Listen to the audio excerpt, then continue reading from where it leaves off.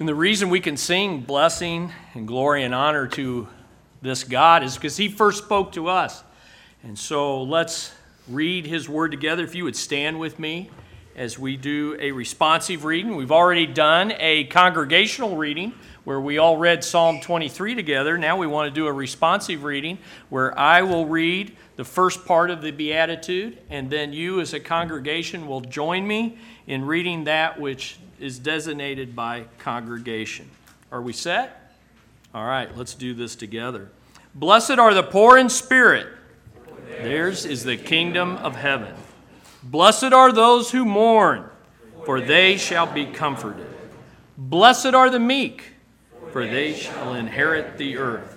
Blessed are those who hunger and thirst for righteousness, for they shall be filled. Blessed are the merciful, for they shall obtain mercy. Blessed are the pure in heart, for they shall see God. Blessed are the peacemakers, for they shall be called the sons of God.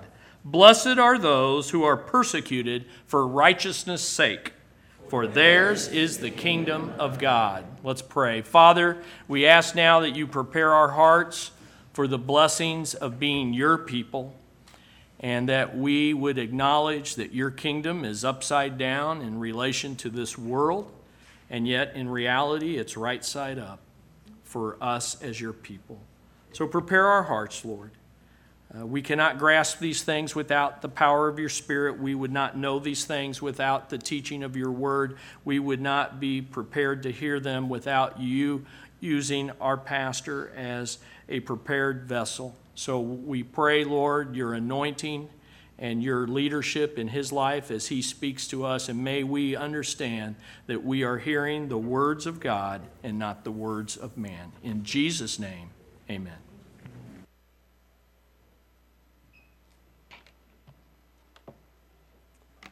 Well, today we are continuing our series on the Beatitudes called Upside Down.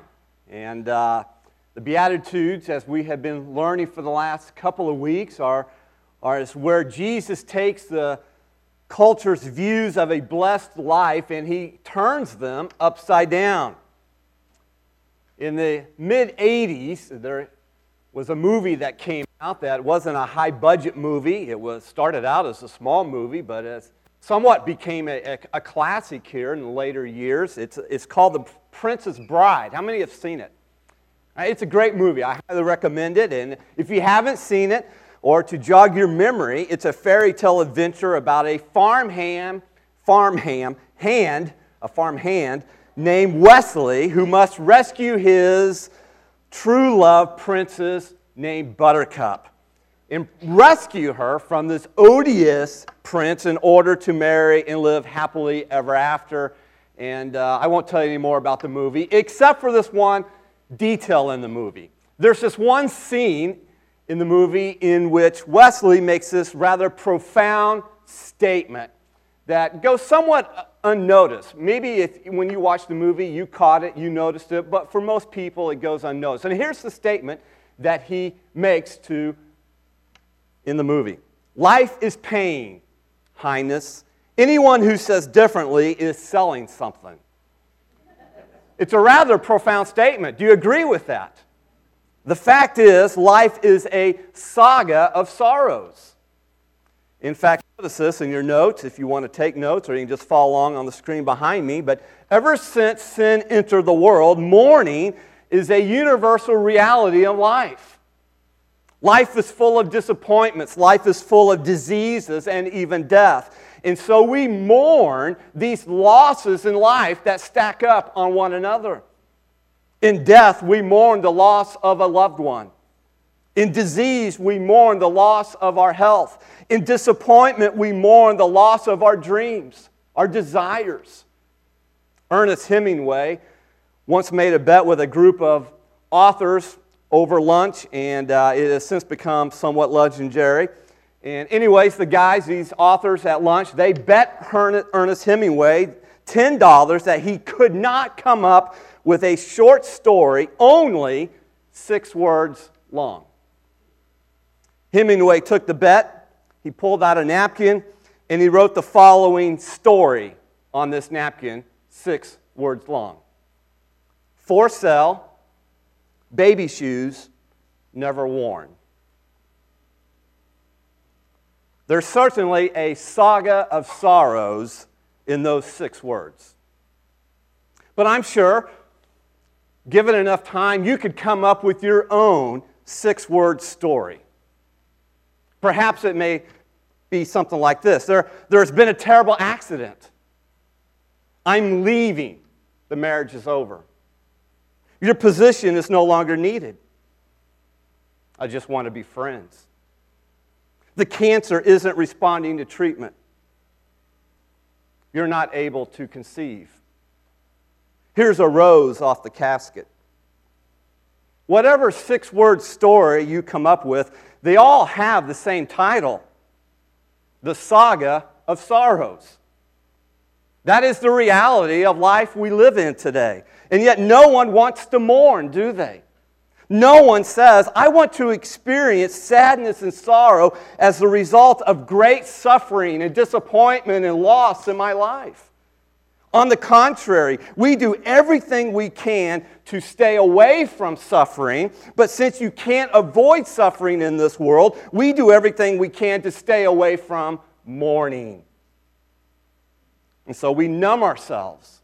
We numb ourselves with entertainment, or we medicate the pain of sorrow with drinking and shopping or working or partying. We try to escape the sorrow by watching a movie or popping a pill or eating a container of Haagen-Dazs ice cream.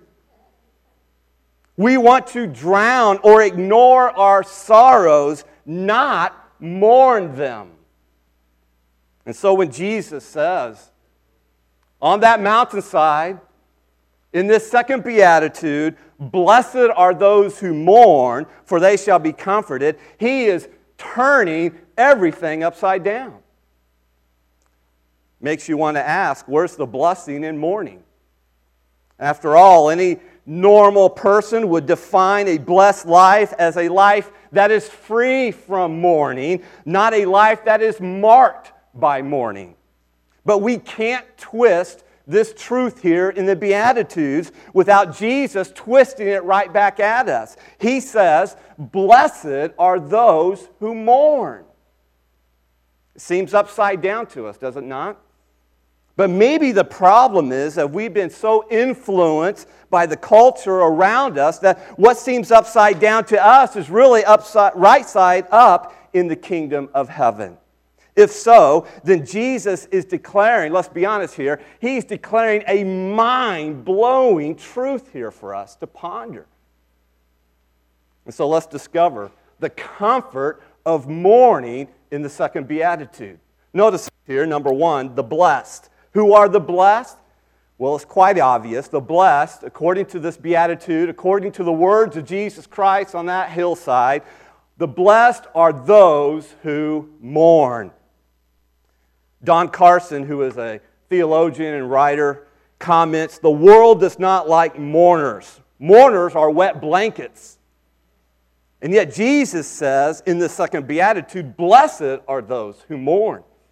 Now, 2 key words jump right out at us. And that is the word blessed and the word mourn. But how can there possibly be any connection between mourning and being blessed? It seems like a contradiction in terms, suggesting that one can be gleeful and gloomy at the same time. How is this possible? So far we've learned, though, that a blessed life means to have the approval of God or the favor of God. And this approval or favor of God produces a deep and lasting spiritual joy that is both independent of our circumstances and yet dependent on a right relationship with God. And so when Jesus says, blessed are those who mourn, the most obvious question is, mourn what? What was Jesus talking about when he uses the word mourn? Well, let me start with what it does not mean. What Jesus is not referring to here. Jesus did not mean, blessed are the grim, cheerless Christians. Charles Spurgeon once remarked that some preachers he had known appeared to have their neckties twisted around their souls. Perhaps you know some Christ followers like that. Jesus did not mean we are to be sourpusses. He said, blessed are those who mourn, not blessed are those who moan and whine and complain. Nor did Jesus mean, blessed are those who mourn the sorrows of life. It is true, our Lord, our Heavenly Father, is very concerned about all the saga of sorrows that His children experience in life here on this earth.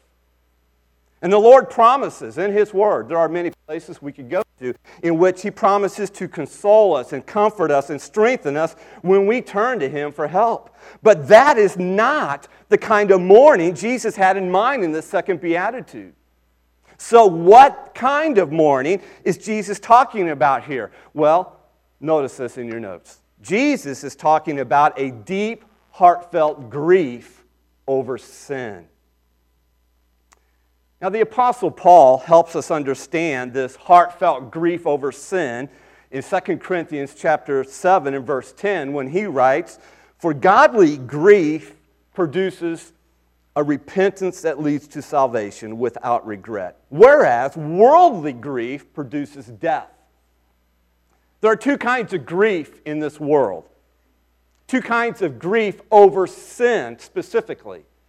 There is godly grief, and then there is worldly grief. And only godly grief, according to the Apostle Paul here, produces repentance of sin that leads to salvation.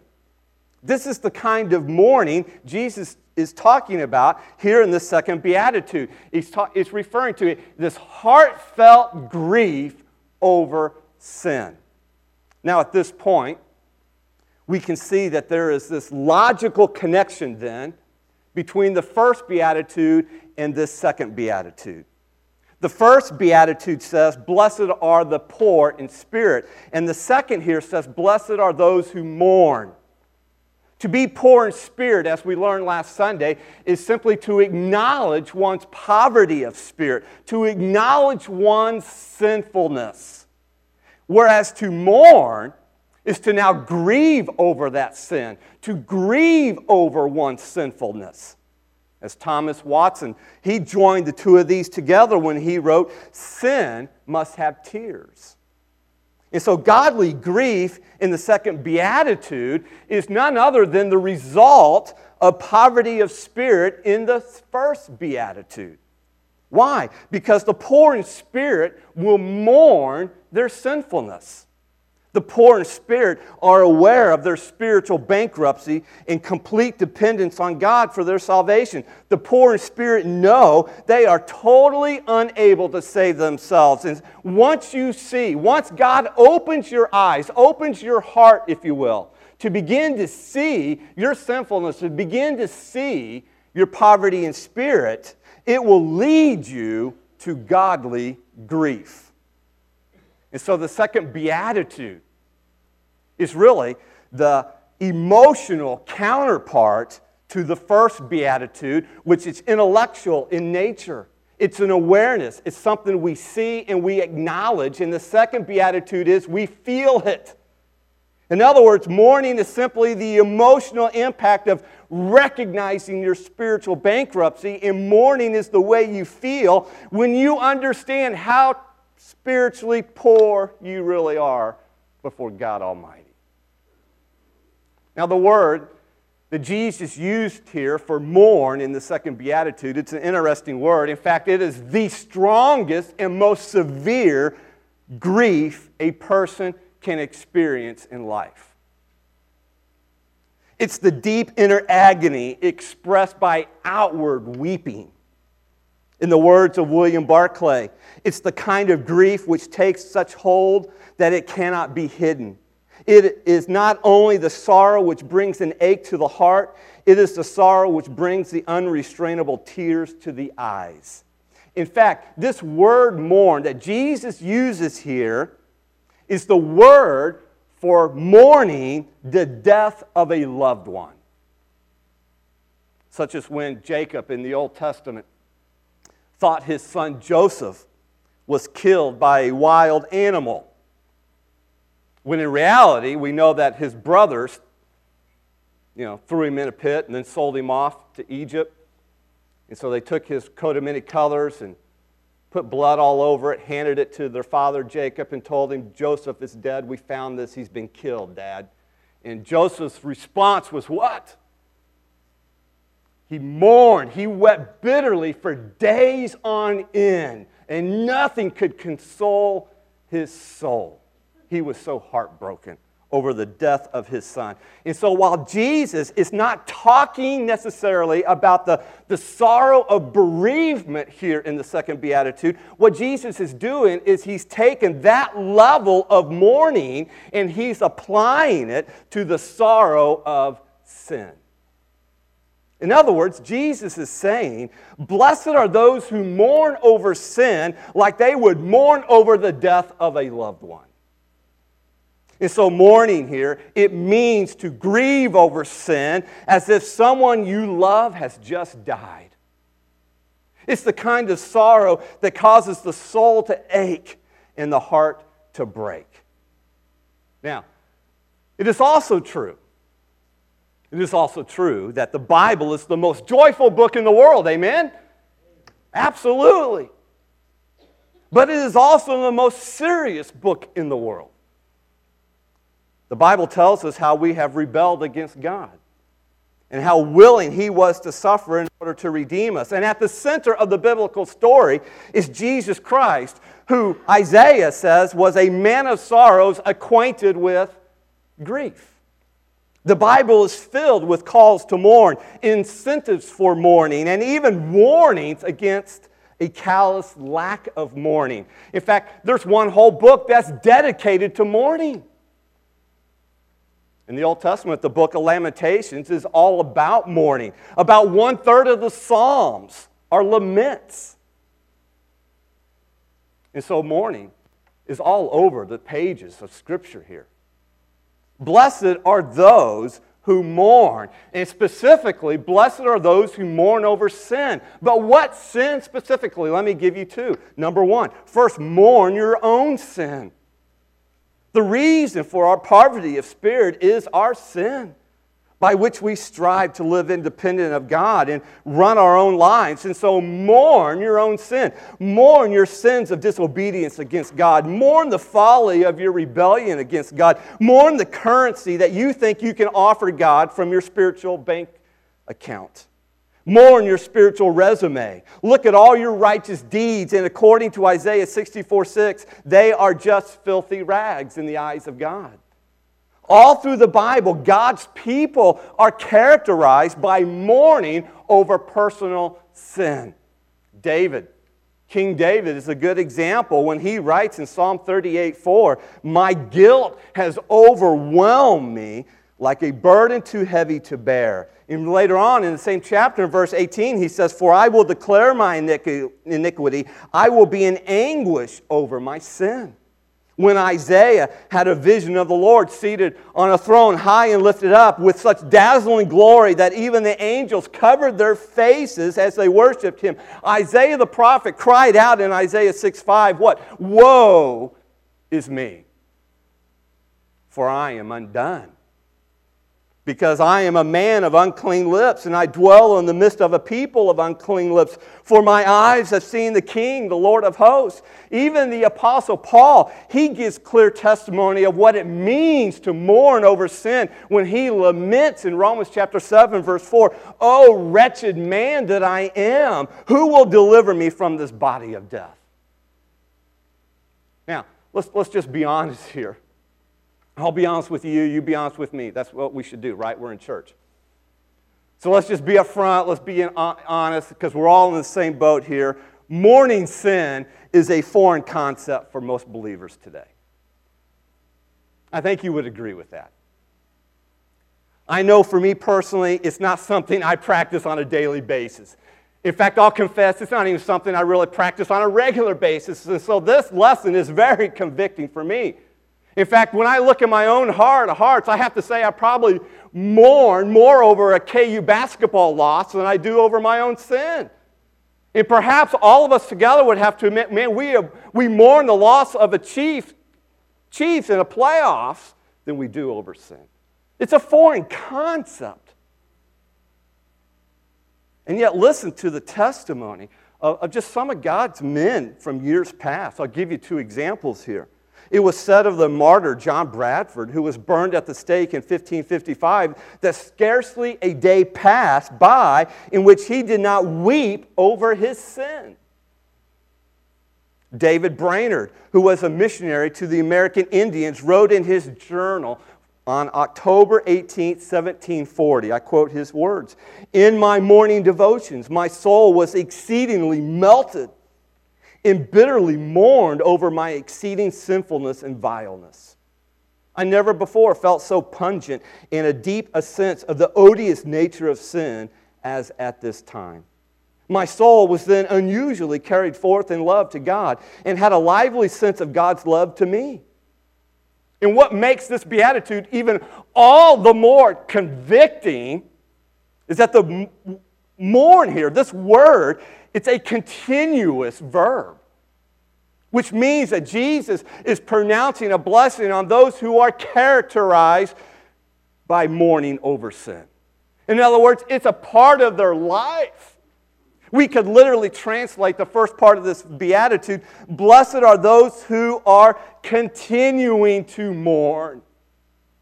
In other words, true believers, Christ followers, are constantly broken over their sin. They perpetually mourn their sins, thus perpetually repent of their sins. As John Blanchard writes, there is no greater index of a professing Christian's true spiritual state than sensitivity to his or her own sin. But sadly, this is so often lacking. So what Jesus means here by the word mourn, blessed are those who mourn, first and foremost, he is talking about mourning our personal sins. But there's a further application of this. Notice number 2, we should also mourn the sins of the world. You see, the kind of mourning Jesus means here must begin with grief over your own sin, but it moves quickly to grief over sins of the world. Sin that has corrupted all of humanity and makes all people poor in spirit. And so if you truly grieve your own sin, you cannot help but grieve the sin all around you. After all, the whole world outside of Jesus Christ is corrupted, it's defiled, and it stinks of sin. Everywhere we look, what do we see? We see signs of Satan's power, signs of sin's pollution. Brian Edwards is not exaggerating when he says that this world has Satan's graffiti all over it. And so let me throw out a question here. What is your reaction? What is our reaction to the graffiti of sin we see all around us? What is your reaction to the evil, the greed, the immorality, the injustice and violence that we see all over our world? Lot.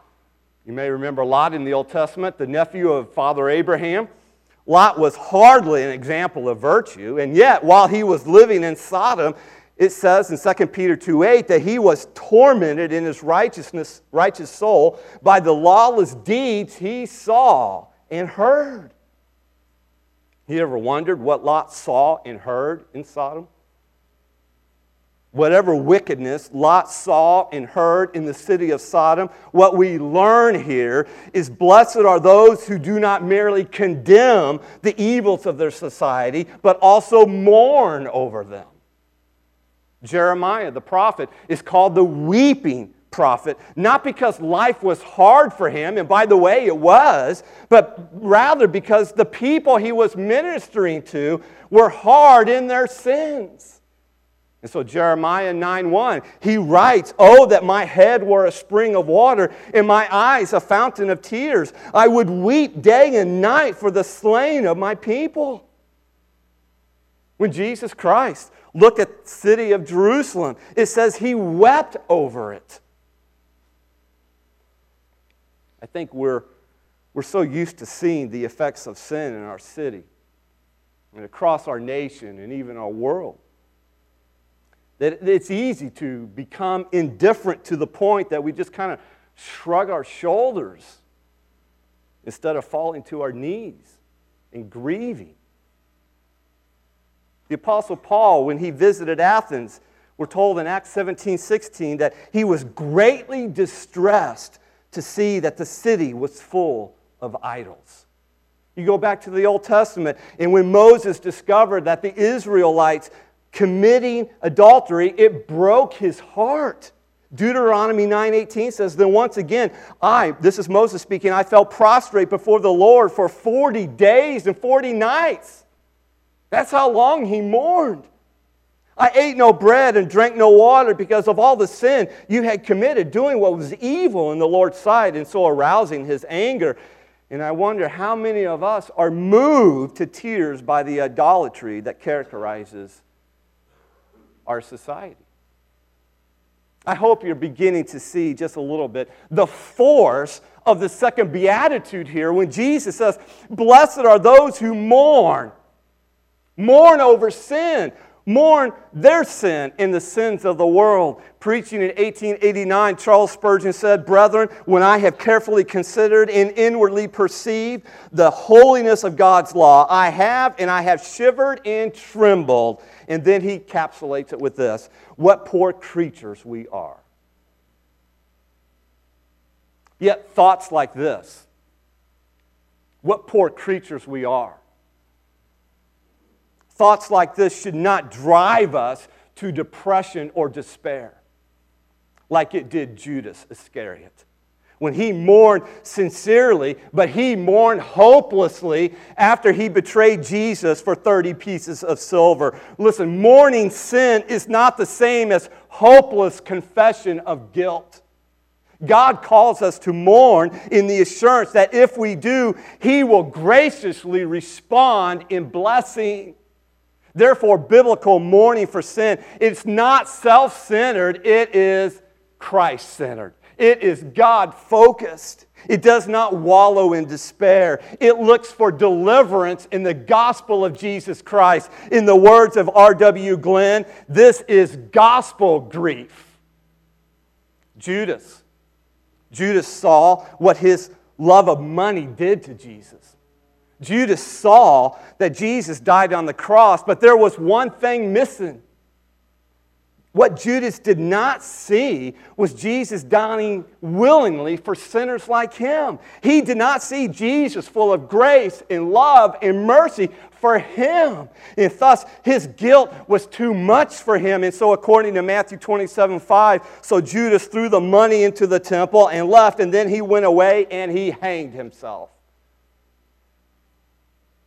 But we also know there was another disciple who betrayed Jesus. His name was Peter. Peter mourned his sin. Listen, Peter wept bitterly after denying Jesus 3 times. Peter cried his eyes out. He cried loudly with an overwhelming kind of grief. He was full of sorrow, and it showed. Like Judas, Peter betrayed Jesus. And like Judas, Peter felt a deep remorse, but Peter did not kill himself. Instead, he moved forward with hope in Jesus Christ. And that's the difference between gospel grief and worldly grief. In the end, one runs away from Jesus and the cross, and the other runs toward Him on the cross. Why? Because the cross reveals to us how terrible my sin is, but it also reveals to me how certain my pardon is in the grace of Jesus Christ. Listen, when we understand, when God begins to illuminate our minds and our hearts, and we begin to understand God's grace at the cross of Jesus Christ, we will weep for our sins, and then we will run to Jesus for help and hope and forgiveness. As Tim Keller says, the gospel creates the only kind of grief over sin which does not crush. Now, before we move on to the blessing in the second beatitude, I want us to pause here for a moment. And I want us to just consider a question that we rarely ask, that we rarely ponder and think about. And that question is this. It's in your notes, coming up on the screen. What is the opposite of mourning over sin? Jesus says, blessed are those who mourn over sin. So what's the opposite of that? I would submit to you that the opposite of mourning over sin is laughing at sin. How does our culture react to the idea of sin? Listen, sin is a laughing matter today in our society, is it not? It is a matter for mockery in our culture today. Most stand-up comedians and most late-night TV hosts build their acts around sin. Even most TV sitcoms make light of sin. But Jesus declares in what some people think is also the same Sermon on the Mount, but in Luke chapter 6, verse 25, and this is Luke's version of it, translation of it, his summary of it, if you will. He says, "Woe to you who laugh now, for you shall mourn and weep." The word woe, you know what woe means? It's judgment. Think of woe as the opposite of blessed. And so where Jesus says, blessed for those who mourn, when you hear the word woe or see the word woe, that is the exact opposite of what blessing means. It's curse. Blessing, woe, curse. Jesus is saying, cursed to you who laugh now. Like most people, I like to laugh. I'm sure all of you like to laugh. In fact, the Bible is not against laughing. We know from the book of Proverbs and other places that laughter is good for the soul. It's good medicine. And so Jesus is not a killjoy. But how often do I laugh at the very things that should cause me to mourn? Listen, the great need among God's people today is to cry instead of laugh. In 1 Corinthians chapter 5, verse 2, Paul writes to some nonchalant Christians who were trivializing sin in their church, and he says, shouldn't you rather have gone into mourning? In one of the most overlooked verses in all the Bible, James 4:9 says, lament and mourn and weep. Let your laughter be turned to mourning and your joy to gloom. And so is anyone out there mourning? Is anyone in here mourning? You see, where is the Christ follower who sees the sin in our culture and mourns over it? And I ask this question of myself. Jesus is telling us that mourning isn't just a no big deal thing. It isn't just a take it or leave it thing. Oh no, He is telling us here in the Beatitudes that mourning is a necessary thing for life in the kingdom of heaven. Mourning is an attitude that begins when we enter the kingdom of heaven, and it lasts as long as we are here on earth.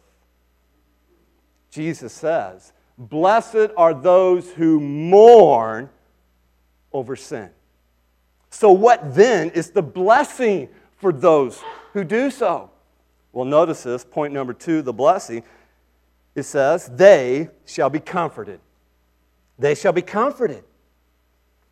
Now notice that Jesus does not say mourners are blessed because they mourn.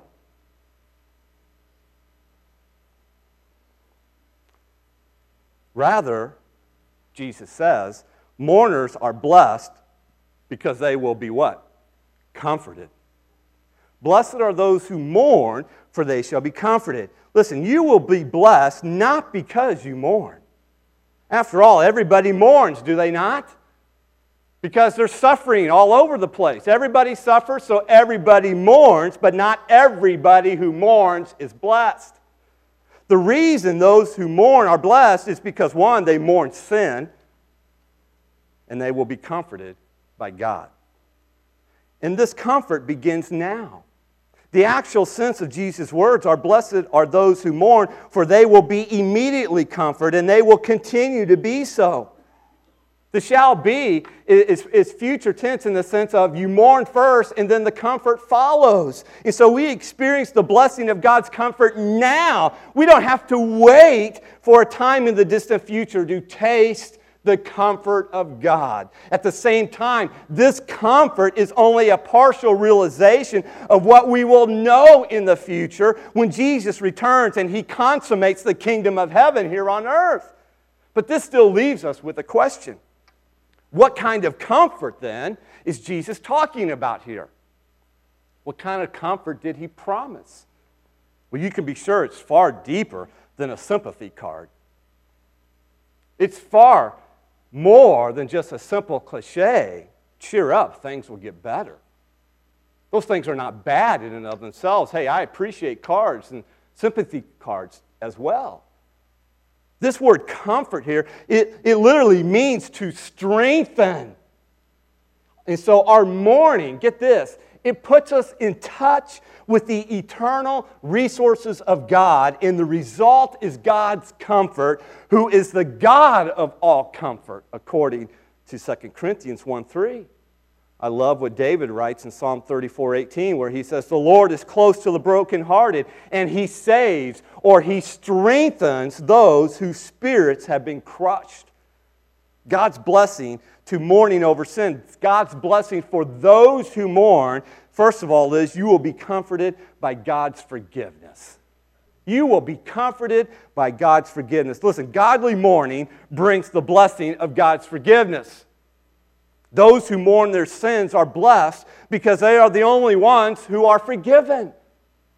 They are the only people in the world who are free from the guilt of their sins. And so those who mourn their sin are comforted by the only comfort that can relieve their guilt, and that is God's forgiveness of their sins. This is why mourning over sin does not focus on ourselves, but rather on God, who alone can forgive our sins. In fact, mourning over sin doesn't even really focus on our sins. It places our sins at the cross and focuses on what Jesus did at the cross. One commentator writes, "The greatest of all comforts is to pardon and pronounce on every contrite, mourning sinner." That is the greatest comfort of all. No wonder David writes in Psalm 32, 1-2, "Blessed is the one whose transgression is forgiven, whose sin is covered. Blessed is the man against whom the Lord counts no iniquity, and in whose spirit there is no deceit." And this comes on the heels after David is confronted with his own odious sin, if you will. His sin of adultery with Bathsheba, his sin of murder of Bathsheba's husband. And Nathan confronts him with it. And after God works him over, he mourns it, and now he receives the blessing of mourning sin, and that is the forgiveness of his sin from God, and he writes these words to us in Psalm 32. There is no greater comfort than the forgiveness of sins when you are guilty of sin. But it doesn't stop there. God's comfort is also, you will be comforted by God's Spirit.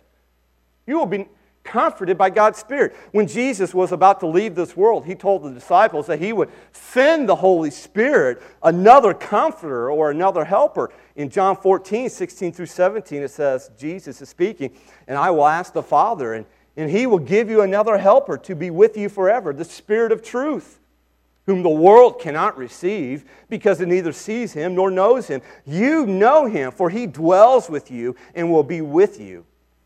This means God's comfort is relational.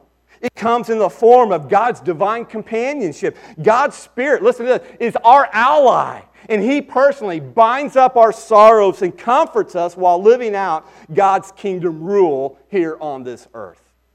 And so, we will be comforted by God's forgiveness. We will be comforted by God's Spirit. And last here, you will be comforted by God's promise. Of God's promise. And God made all kinds of promises to us, but let me highlight just one of these. God promised in Isaiah 61, 1-3, that Jesus would come as the Messiah. He would come into this world, and here's what the prophet Isaiah promised that He would do when He came: to bind up the brokenhearted, to comfort all who mourn, to give them oil of gladness instead of mourning. Folks, listen, we experience this comfort in some measure now as believers in Christ. And yet, do we not? We still mourn over the havoc of our suffering and the death which sin spreads throughout this world. But the fullness of that comfort that Jesus came when He came the first time will come when God's kingdom finally comes and Christ's comfort will be complete. Only then will sin be no more. And according to Revelation 21:4, it says, God will wipe away every tear from their eyes. There shall be no more death, nor sorrow, nor crying. There shall be no more pain, for the former things have passed away. Do you know what one of the biggest differences is between heaven and hell? There's a lot of differences between heaven and hell. But let me point out one difference. In heaven, get this, every tear will be wiped away forever. But in hell, there will be weeping of never-ending tears. Only those who mourn their sin, only those who experience God's forgiveness for their sins through faith in Jesus Christ will know what it is to have their tears wiped away by the loving hand of our Heavenly Father. Man, does that not bring comfort to your soul? Listen, folks, church, the question that this beatitude leaves us with, the question here is not, do you mourn? That's not the question. Because everybody mourns because everyone suffers. Everyone has a 6-word story, a saga of sorrows. And so the question of this beatitude is not, do you mourn? Everyone mourns. The question that confronts us in the second beatitude is, what kind of mourner are you? What kind of mourner am I? Are you a blessed mourner who knows the comfort of heaven, or are you a miserable mourner who only knows the sorrows of this world?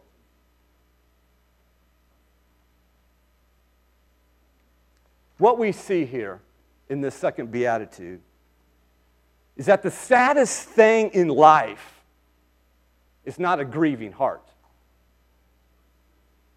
The saddest thing in this life is a heart that does not grieve over sin. For only the person who grieves over sin knows the comfort of heaven. All other mourners, listen, are miserable in this world because there's nothing that can bring them comfort.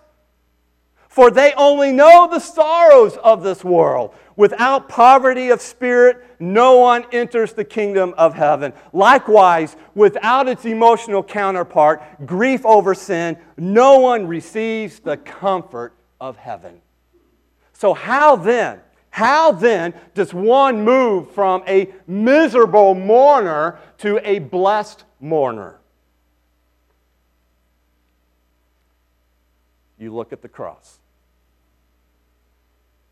You look at the cross of Jesus Christ. Listen, the cross of Christ is where we see our poverty of spirit and then mourn our poverty of spirit. In other words, you will mourn to the degree that you see God's grace in your sin at the cross, and you will be comforted to the degree that you see God's grace in your sin at the cross. I know it seems upside down, doesn't it? It seems upside down. But these first two Beatitudes teach us that those who live in the shadow of the cross learn to mourn in a way that God comforts.